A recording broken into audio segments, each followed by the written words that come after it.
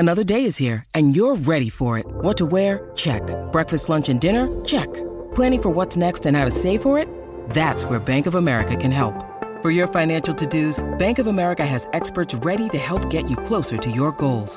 Get started at one of our local financial centers or 24/7 in our mobile banking app. Find a location near you at bankofamerica.com/talktous. What would you like the power to do? Mobile banking requires downloading the app and is only available for select devices. Message and data rates may apply. Bank of America N.A., member FDIC. When you need mealtime inspiration, it's worth shopping Kroger, where you'll find over 30,000 mouth-watering choices that excite your inner foodie. And no matter what tasty choice you make, you'll enjoy our everyday low prices, plus extra ways to save, like digital coupons worth over $600 each week. You can also save up to $1 off per gallon at the pump with fuel points. More savings and more inspiring flavors make shopping Kroger worth it every time. Kroger, fresh for everyone. Fuel restrictions apply. Hello, everybody. This is Marshall Poe. I'm the editor of the New Books Network. NBN listeners like to read books and buy them. So we thought we'd tell you that right now, our friends at Princeton University Press are having a remarkable site-wide sale. You can get 50% off books, including ebooks and audiobooks, with the code 50, F-I-F-T-Y, at checkout until May 31. You can save some real money on Princeton University Press books. I encourage you to go there and check it out. Welcome to the New Books Network. Hello, everyone, and welcome back to New Books in Medicine, a podcast channel on the New Books Network. I'm Rachel Pagonis, and I'm your host for this episode. Today, I'm speaking with Georg Streeter about his new book, Model Systems in Biology, History, Philosophy, and Practical Concerns, published by MIT Press last month, August 2022. Georg Streeter is professor in the Department of Neurobiology and Behavior at the University of California, Irvine. He's the author of 2 books on nervous system evolution, as well as an introductory college-level textbook, Neurobiology, A Functional Approach. And Georg, welcome to the show. Hi, Rachel. Thank you for having me. Well, I'm really pleased to have you here speaking about this book today. And would you begin by telling us a bit about your background and how you decided to tackle the formidable topic of model systems in biology? Sure. So I consider myself a comparative neurobiologist, which means that I'm interested in how the brains of different animals, different species, how they compare to one another, how they're different, how they're the same. So, for example, I've been very interested in how human brains differ from those of other primates. Or I used to work on parrots, how parrot brains are different from, say, the brains of a chicken or a pigeon.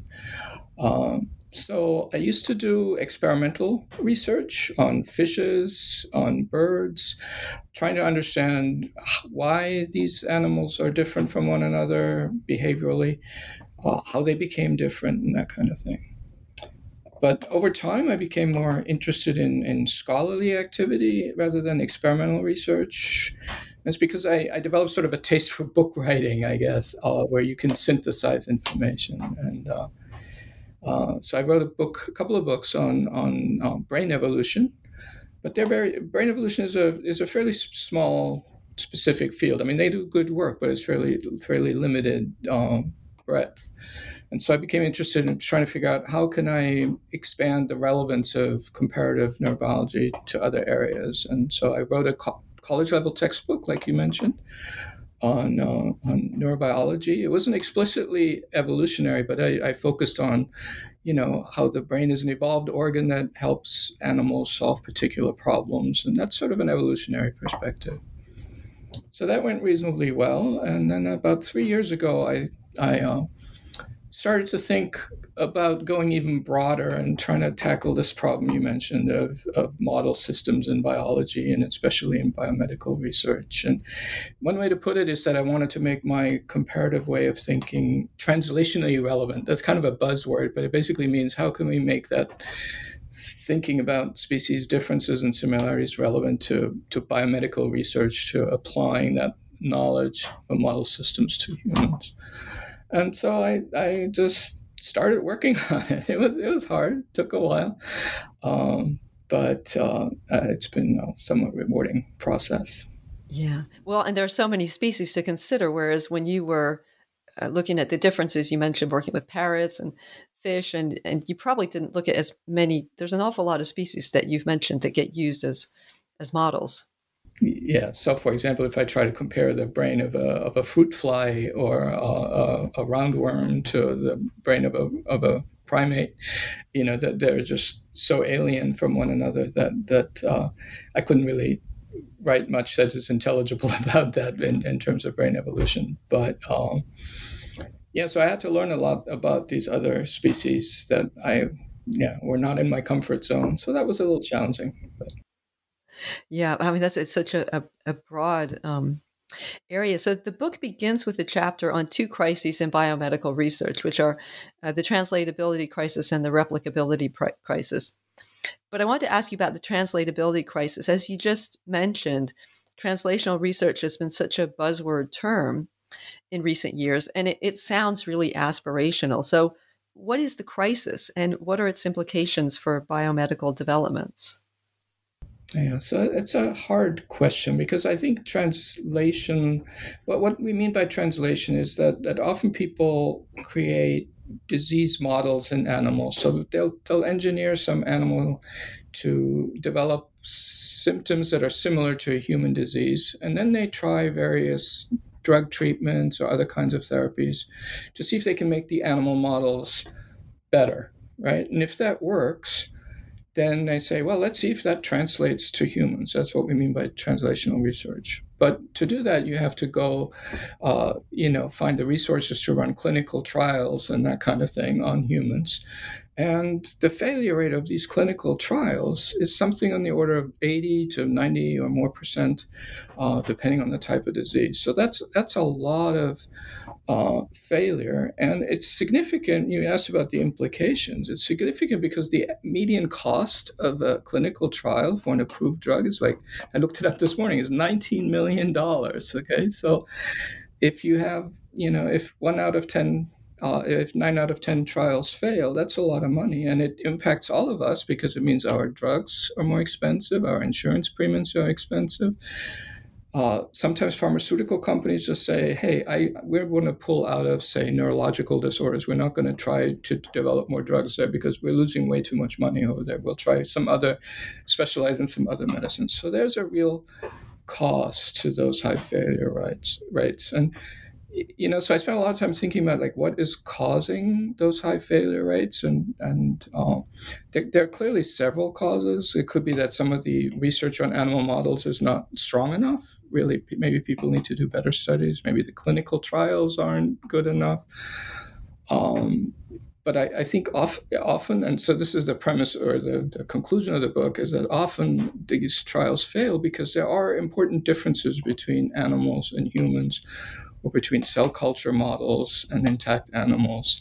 And that's why these trials fail, because it's just the translation doesn't work easily. So the question for me then was, can we do better? Can we try to figure out, what are those problems? So there's a principle for choosing appropriate models that you mention frequently throughout the book. And that's called experimental convenience, which you attribute to Auguste Crowe, the Nobel Prize-winning physiologist. I got the impression that the principle isn't simple to define, but I'm going to ask you anyway. Would you try to define it? Sure. I mean, I'm going to steal Crowe's definition. So I looked it up. In 1929, he wrote a paper in which he said, for a large number of problems, there will be some animal of choice or a few such animals on which it can be most conveniently studied. So, I think that's undeniable. That's very clear. If you do kind of research, say you want to create a transgenic animal, a genetically modified animal, you're going to have to work with an animal where you actually have the technology to do that. So you might work on a mouse or a fruit fly or a worm or even yeast. You probably wouldn't pick, a hippopotamus or a horse where we just don't have that technology. And there are other dimensions of convenience too. So fruit flies, for example, are very convenient because they reproduce very quickly. They're very small, so they don't need a lot of space. They're relatively easy to feed, and all sorts of things that make them very convenient for research. Another good example is if you're trying to develop a new treatment for a heart defect, for example, you probably wouldn't use a fruit fly. It would be better to use an organism with a larger heart, like a dog or a pig. And in fact, a lot of treatments for heart disease were first developed using dog hearts. This usually happened some time ago. So, for example, there's an interesting movie that I like called Something the Lord Made. It tells the story of Vivian Thomas and his colleague who developed a treatment for blue baby syndrome using dogs. So it's hard to hear that, but you couldn't have done that on mice because they're just too small. So it's clearly true that convenience is an important factor. Where Crow's principle gets difficult is that people sometimes think that whatever they find in the most convenient animal will generalize to other animals, including humans, and that often isn't true. And Crow himself was very much aware that animals differ from one another, and he was studying lots of different animals.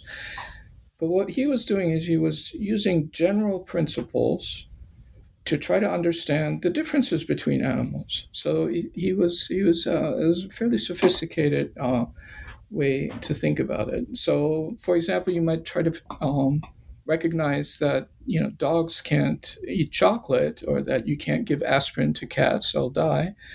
And you might say, okay, that doesn't mean all the metabolic pathways, all the biochemistry is totally different in dogs and cats than it is in us. It just means that there are some small implementations of the general principles that are different, and it's those implementations that, when they vary, that's when translation or generalization across species, that's when it gets difficult.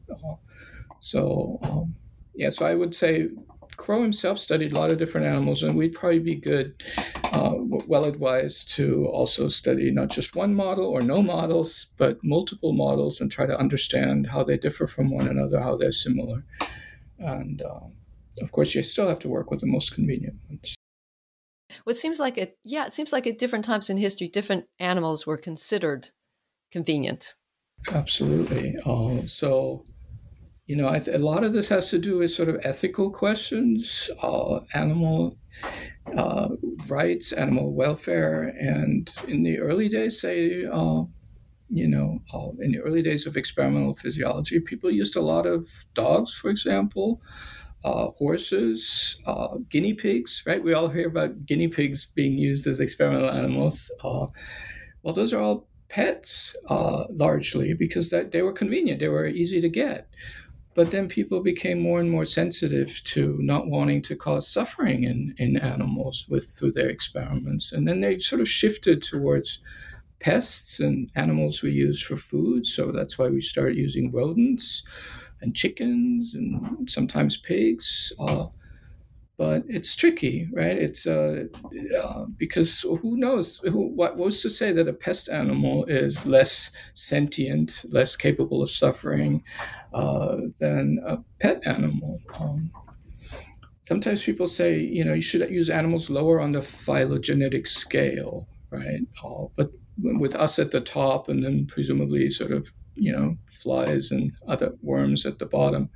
But it's a very fuzzy concept that evolutionary biologists don't really think makes much sense, because who's to say which animal is higher or lower? It depends on your criteria, and so it's difficult. Different people make different compromises. One of the things I should say is that's very interesting is that people are using more and more cell culture systems, right? So where they take, for example, human cells and they grow them in cell culture, sometimes very complicated cell cultures. And the nice thing is then you don't have to worry about species differences. These are human cells.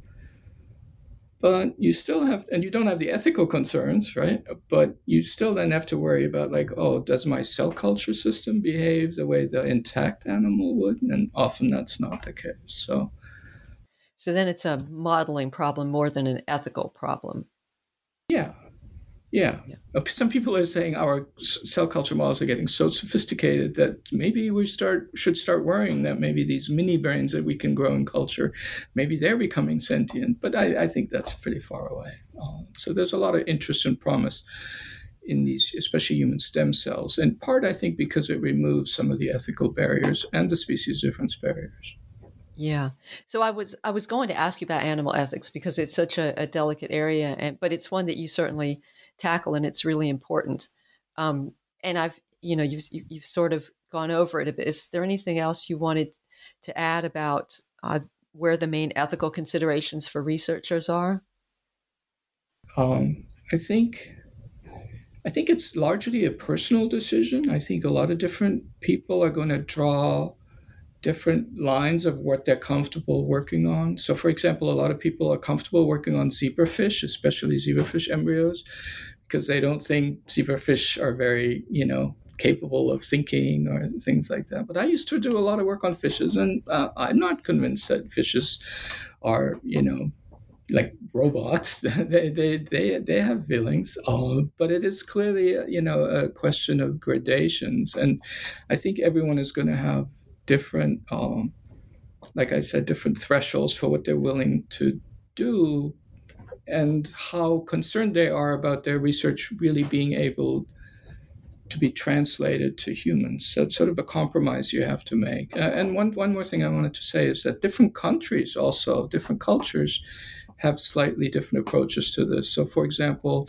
Japan and China are quite interested in doing a lot of non-human primate research, whether it's marmoset monkeys or macaques. But in the UK or in the US, it's much more limited. And I think these are largely cultural differences. Who will be more successful in developing human therapies? I don't know. It's not clear to me. Well, I think they've changed a lot over time. And you mentioned, I can't remember which researcher it was, but was sort of advertising mice as a little army that was going to, help human. And I remember when I was in elementary school, it must have been first grade or so, somebody came to our classroom and I don't remember what they said to us, but they handed us all these little jars with white paper on the outside and a little envelope. And we were supposed to take it home and put money in it. And what it said was, send a mouse to college. And so they were buying mice for their research, but we thought that we were sending mice to college. So that's very strange. Yeah, it's an interesting, that's been very interesting to read about the early history of how mice became so popular. I mean, it's undeniable that nowadays, especially for biomedical research, they are, some people call it mouse model monotheism, like mice reign supreme, and maybe it's just undeniable that they're very convenient to work on, but there's also questions about, how good are they really as a model? Because convenience isn't everything, right? It's got to be a trade-off with, how well does it actually work as a model? Yeah, and also suffering considerations with mice too, yeah.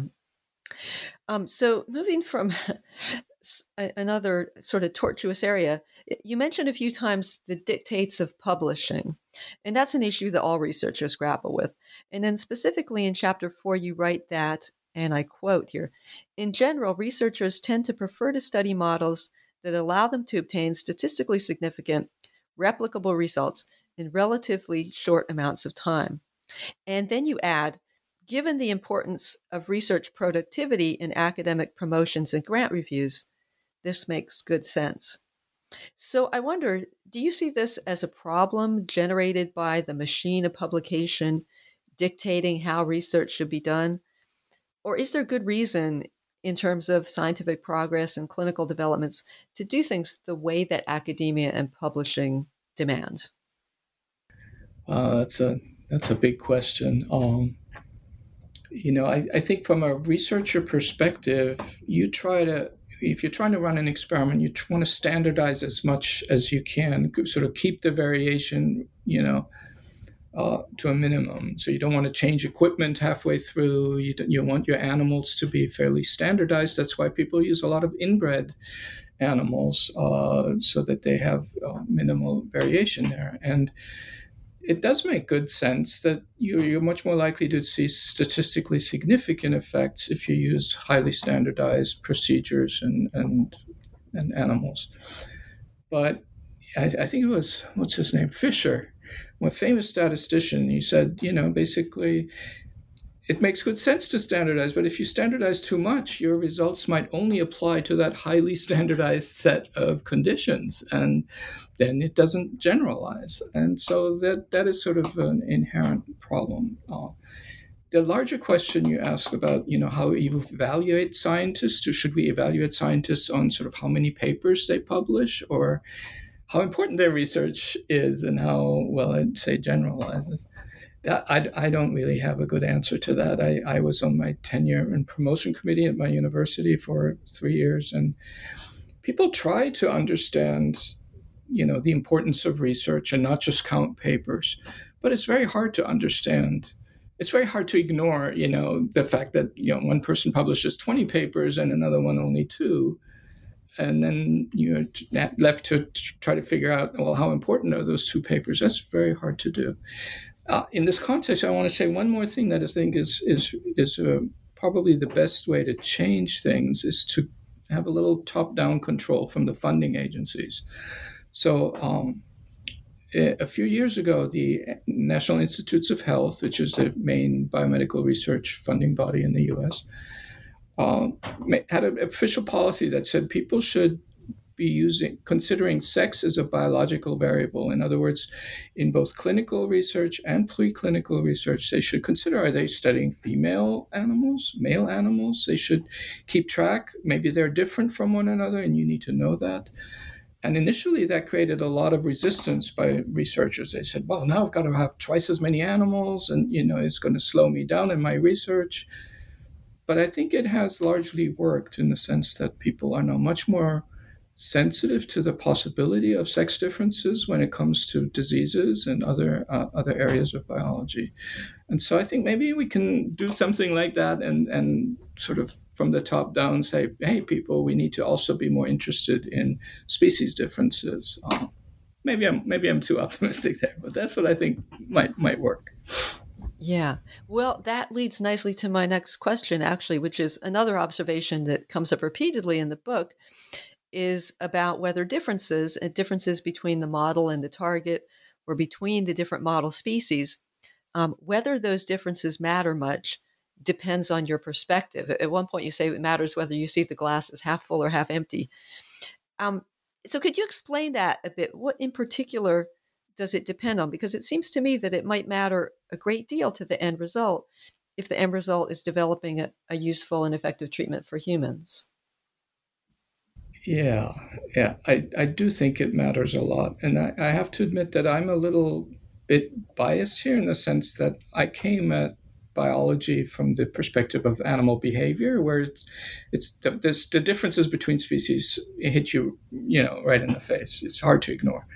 If you're coming at biology maybe from physics or chemistry, and you're more interested maybe in molecular biology, you're more interested perhaps in looking at sort of universal principles and things like that. So I think different people, depending on the background, are going to have different tendencies to emphasize either similarities or differences. And this is a very old problem. I found a wonderful quote by Francis Bacon from 1620, one of the founding fathers of the scientific method, who said, who pointed out that people have different predilections that way. And he said, the trick is not to do either one in excess. It's like you shouldn't, focus on similarities so much that you ignore any differences, and you shouldn't focus on differences so much that you ignore any similarities. And I think that's really where the trick is. And I think sort of another way of looking at it is that sometimes a person or maybe an entire field can also change. So when you're first confronted with a problem, you're making lots of observations and it's all chaos. In science, often people have very good views and they're trying to make sense of things. When you're at that stage, you tend to focus on, you're looking for patterns. You tend to identify similarities and you try to ignore the noise, the variation. But once you have that principle, the pattern identified, then is a time to say, okay, now that I have that, let me try to figure out if I can make sense of all these differences. So it gets a little abstract, but I thought I'd give you a specific example of that's really interesting. So guinea pigs, if you give them penicillin, they'll die. regular guinea pigs. If you give them penicillin, and that, of course, is you might say, well, that's just an anomaly. We're just going to ignore that. That's noise, because essentially all animals benefit from giving, if you give them penicillin, because it kills the bacteria. But someone who's interested in differences might say, well, what about guinea pigs? Why do they die from penicillin? And we have a bit of an answer, which is that if you have germ-free guinea pigs, that is, if you raise them in conditions where there are no germs around, so they don't develop a microbiome. Right? Nowadays, a lot of people have heard about the microbiome, all the different bacteria that grow in your gut. If you give those guinea pigs, the germ-free guinea pigs that don't have a microbiome, they're okay with penicillin. So what that probably means is that what happens in a normal guinea pig with a microbiome is the penicillin kills most of the bacteria, but they have some penicillin-resistant toxic bacteria that then take over and kill the animal. And most other animals just don't have that. And so I think that's really interesting, that you can try to understand and explain these species differences. You don't have to ignore them. You can try to understand them. And I think in the long run, that will help you get a better sense of, how organisms work and how they respond to treatments and disease. Yeah. And I guess it raises the question of how else might guinea pigs be different, as guinea pigs are used so much. And are there other drugs? I mean, once you know that mechanism whereby the penicillin kills the guinea pigs, okay, I think it was scurvy. The disease that sailors get when they live a long time without fresh food.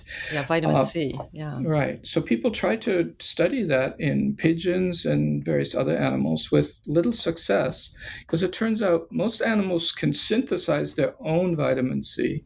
But humans can't. They need to eat it, basically, and they need to get it from their diet, and so do guinea pigs. So guinea pigs have something in common with humans that other animals don't. And that was a big, big factor in, how people finally understood why scurvy happens.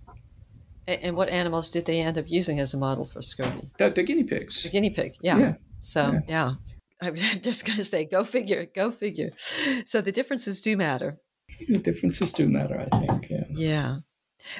So then in chapter 5, where you cover models and therapies for some of the major disease categories like cardiovascular diseases, cancer, you list some of the animal parts used in assays to test ACE inhibitors. And these are cell-free extracts of dog lung, in vitro pieces of rat colon, and guinea pig intestine. There's the guinea pig again. Sounds very disgusting, doesn't it? not as a good mix, but where do these choices come from? Were they convenient models, and for instance, because they were what was available in the lab, or were they based on a more careful assessment of their suitability? So this happened a while ago, and I'm not entirely sure of all the background, but I take an ACE inhibitor myself to help me reduce blood pressure. Mm-hmm. And ACE stands for angiotensin converting enzyme. So there's an enzyme that converts angiotensin 1 into angiotensin 2, and that the angiotensin 2 constricts blood vessels. And when you constrict blood vessels, your blood pressure goes up. So if you inhibit the enzyme that does that conversion, you should lower blood pressure. That's how it works. It was discovered initially from the study of pit viper venom, because pit vipers, these are snakes, when they kill animals by injecting this toxin into them that just crashes their blood pressure. And so when people figured that out, they said, okay, let's take a closer look at pit viper venom and figure out, well, what in that venom, because that snake venom is a very complicated mix of lots of different things. What is it in there? What's the active ingredient that reduces blood pressure? To do that, how are you going to do that? You're going to have pit vipers bite lots of guinea pigs or snakes, and for each one of these molecular components of the viper, you're going to have a whole new set of animals. That's killing a lot of animals. Mm-hmm. So what people realize is like, maybe we don't need to use entire animals. We could just use bits of tissue and see if, when you apply that venom component, whether they are still making angiotensin 2. So what tissue are you going to use? They said, well, let's use tissue that expresses angiotensin II, because apparently that's where it is made. And so that turns out to be mostly smooth muscle. So there's a kind of muscle cells that surround blood vessels, but they also, you can find them in the lung, and you can find them in the colon, and they basically have that enzyme in them. So that's why people focused on these tissues. And then the question is, well, why did they use, for example, dog lung? That was sort of the earliest studies were done on dog lung. Well, dogs have large lungs, so you can make lots of slices of dog lung tissue. And so, you can set up lots of parallel culture assays and run your experiments. And so nowadays we probably wouldn't use dogs. That was done in the late 50s and early 60s when people were still using dogs fairly regularly. Now, they'd probably be using different cells. But you asked, why are they doing that? So it was sort of a question of experimental convenience, and they were using dogs because they were large in some sense. That's a basic convenience, but a good one. I mean, I wouldn't use a dog, but yeah. So then, in the same chapter discussing cancer research, and this is something you mentioned at the beginning of our talk, when you were talking about the translatability crisis, when it comes to cancer, only 5% to 11% of anti-cancer drugs that showed promise in mouse models have actually passed their clinical trials in humans. But you also note that there's been some significant success this way. So can you give an idea of the cost benefit of this research, or even how do we go about determining the cost benefit, and who determines it clinically, ethically, and financially?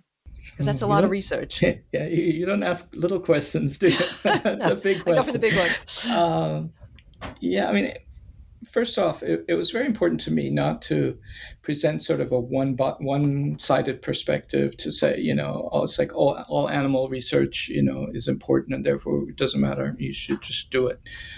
Or to go to the other extreme and say, look, sometimes it doesn't translate and therefore you should just, stop doing animal research. It was sort of a cost-benefit analysis. But the question of who does that, that's a really hard question. I already mentioned funding agencies play a role. Individual researchers, I think, play a big role. Industry plays a role. When it comes to cancer, I mean, cancer moonshot, right? Presidents and vice presidents play a role. So I don't have a really good answer for that. I think it's sort of an ecosystem that makes these decisions. Specifically about cancer. So cancer is really interesting because it's incredibly difficult to cure cancer in general because there's not just one cancer. There are many different ways for cells to sort of go off the rails and start proliferating out of control. And that means there are many different treatments, for different types of cancer. The flip side of that is that many treatments only work on very specific cancers. They don't work, at least the modern ones don't work on all cancers. So that makes it difficult. For example, if you think about running a clinical trial for a promising cancer drug, but you're not quite sure which cancers it's going to work for. So you need to enroll in your clinical trial people with this type of cancer, that type of cancer, this type of cancer. So it makes for very big, complicated, large, and expensive clinical trials. That's a problem, as I mentioned already. That explains in part why cancer drugs tend to be very expensive. Another sort of aspect of this is if you're a pharmaceutical company, you want a blockbuster drug that can cure as many cancers as possible. You can't really afford to develop a drug that only works in, a relatively small number of patients. So there are compromises and cost-benefit analyses being done all the time at all levels by these various players. You mentioned that there has been some recent progress, and I think there's a really interesting sort of recent breakthrough in cancer, which is a type of therapy called immune checkpoint therapy.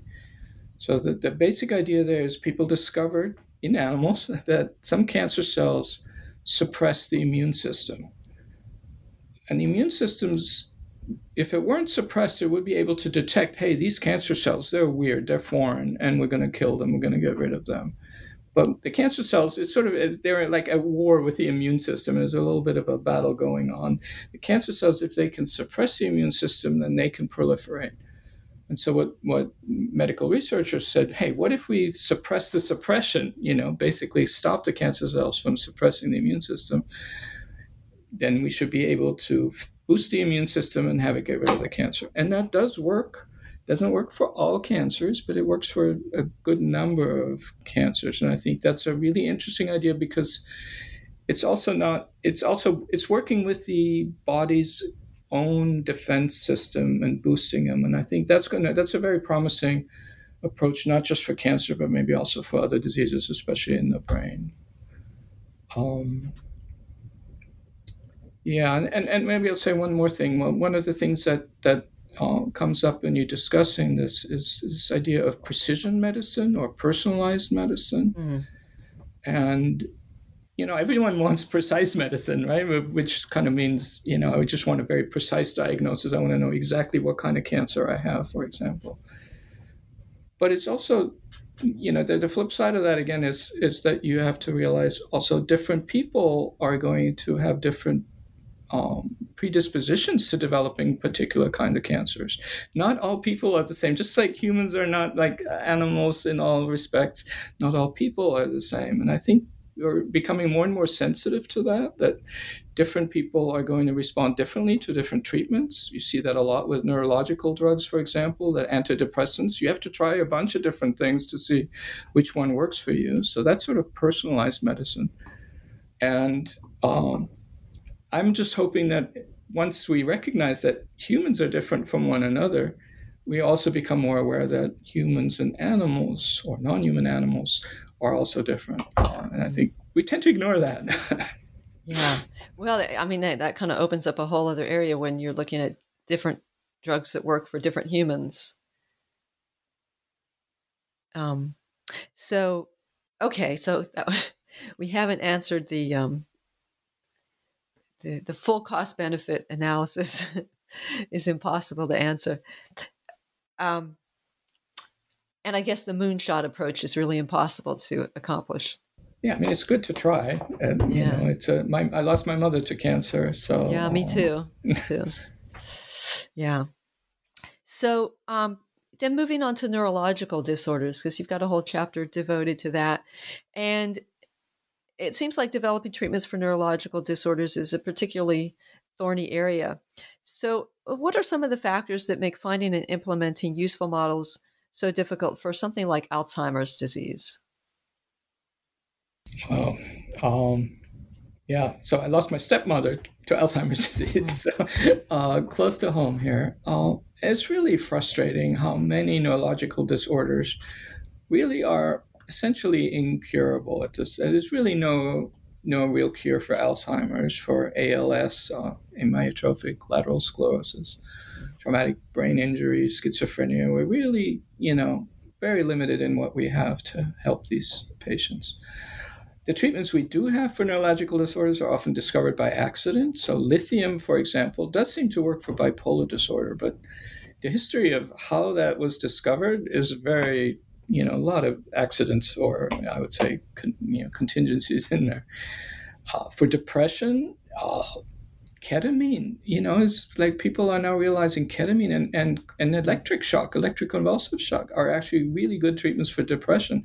And I don't think anyone really expected that, but they seem to work. So that's kind of, strange that when it comes to the brain, we really have either nothing or things that we discovered sort of by accident. It's not entirely true, but largely true.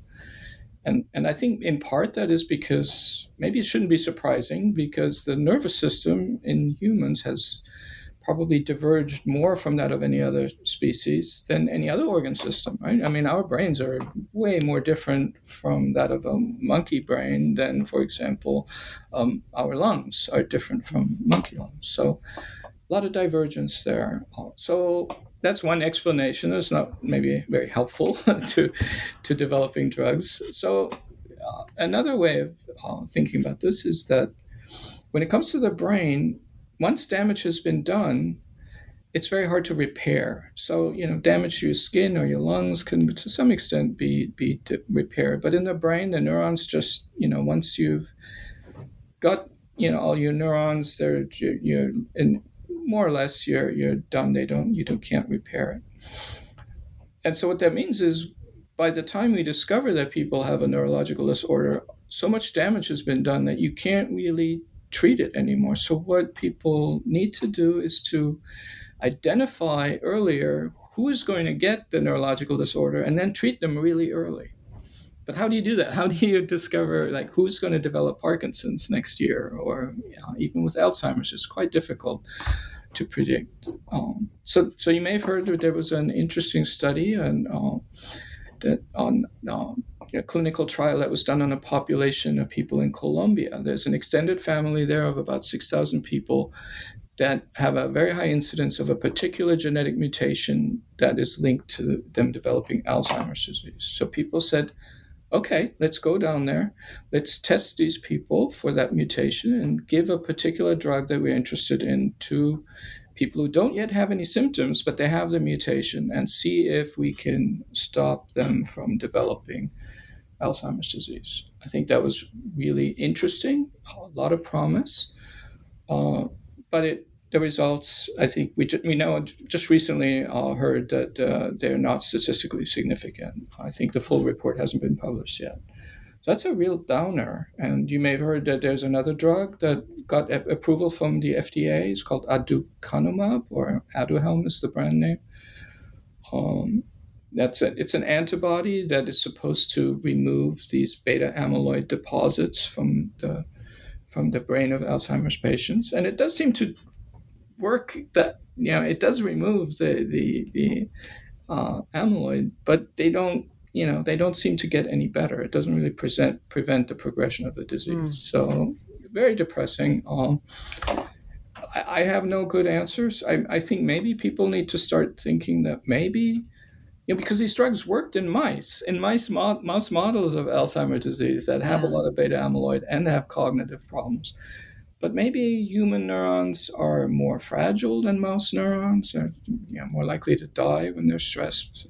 So maybe we're also, this beta amyloid model, this idea that beta amyloid causes the disease, or is the main cause, maybe that's wrong. People need to start thinking maybe out of the box a little bit more than they have been.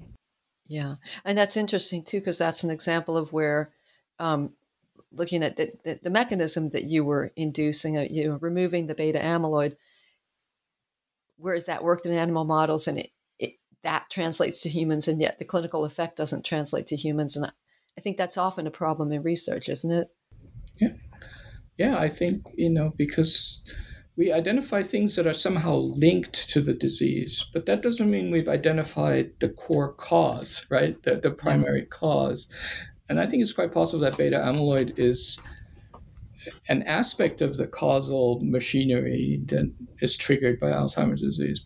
But you can get rid of the beta amyloid issue and still have Alzheimer's disease, because there's something else going on that you're not identifying. So, but so easy for me to say, very hard to do, and so I try to be very careful about not being preachy, to anyone. People are trying very hard to do this work well.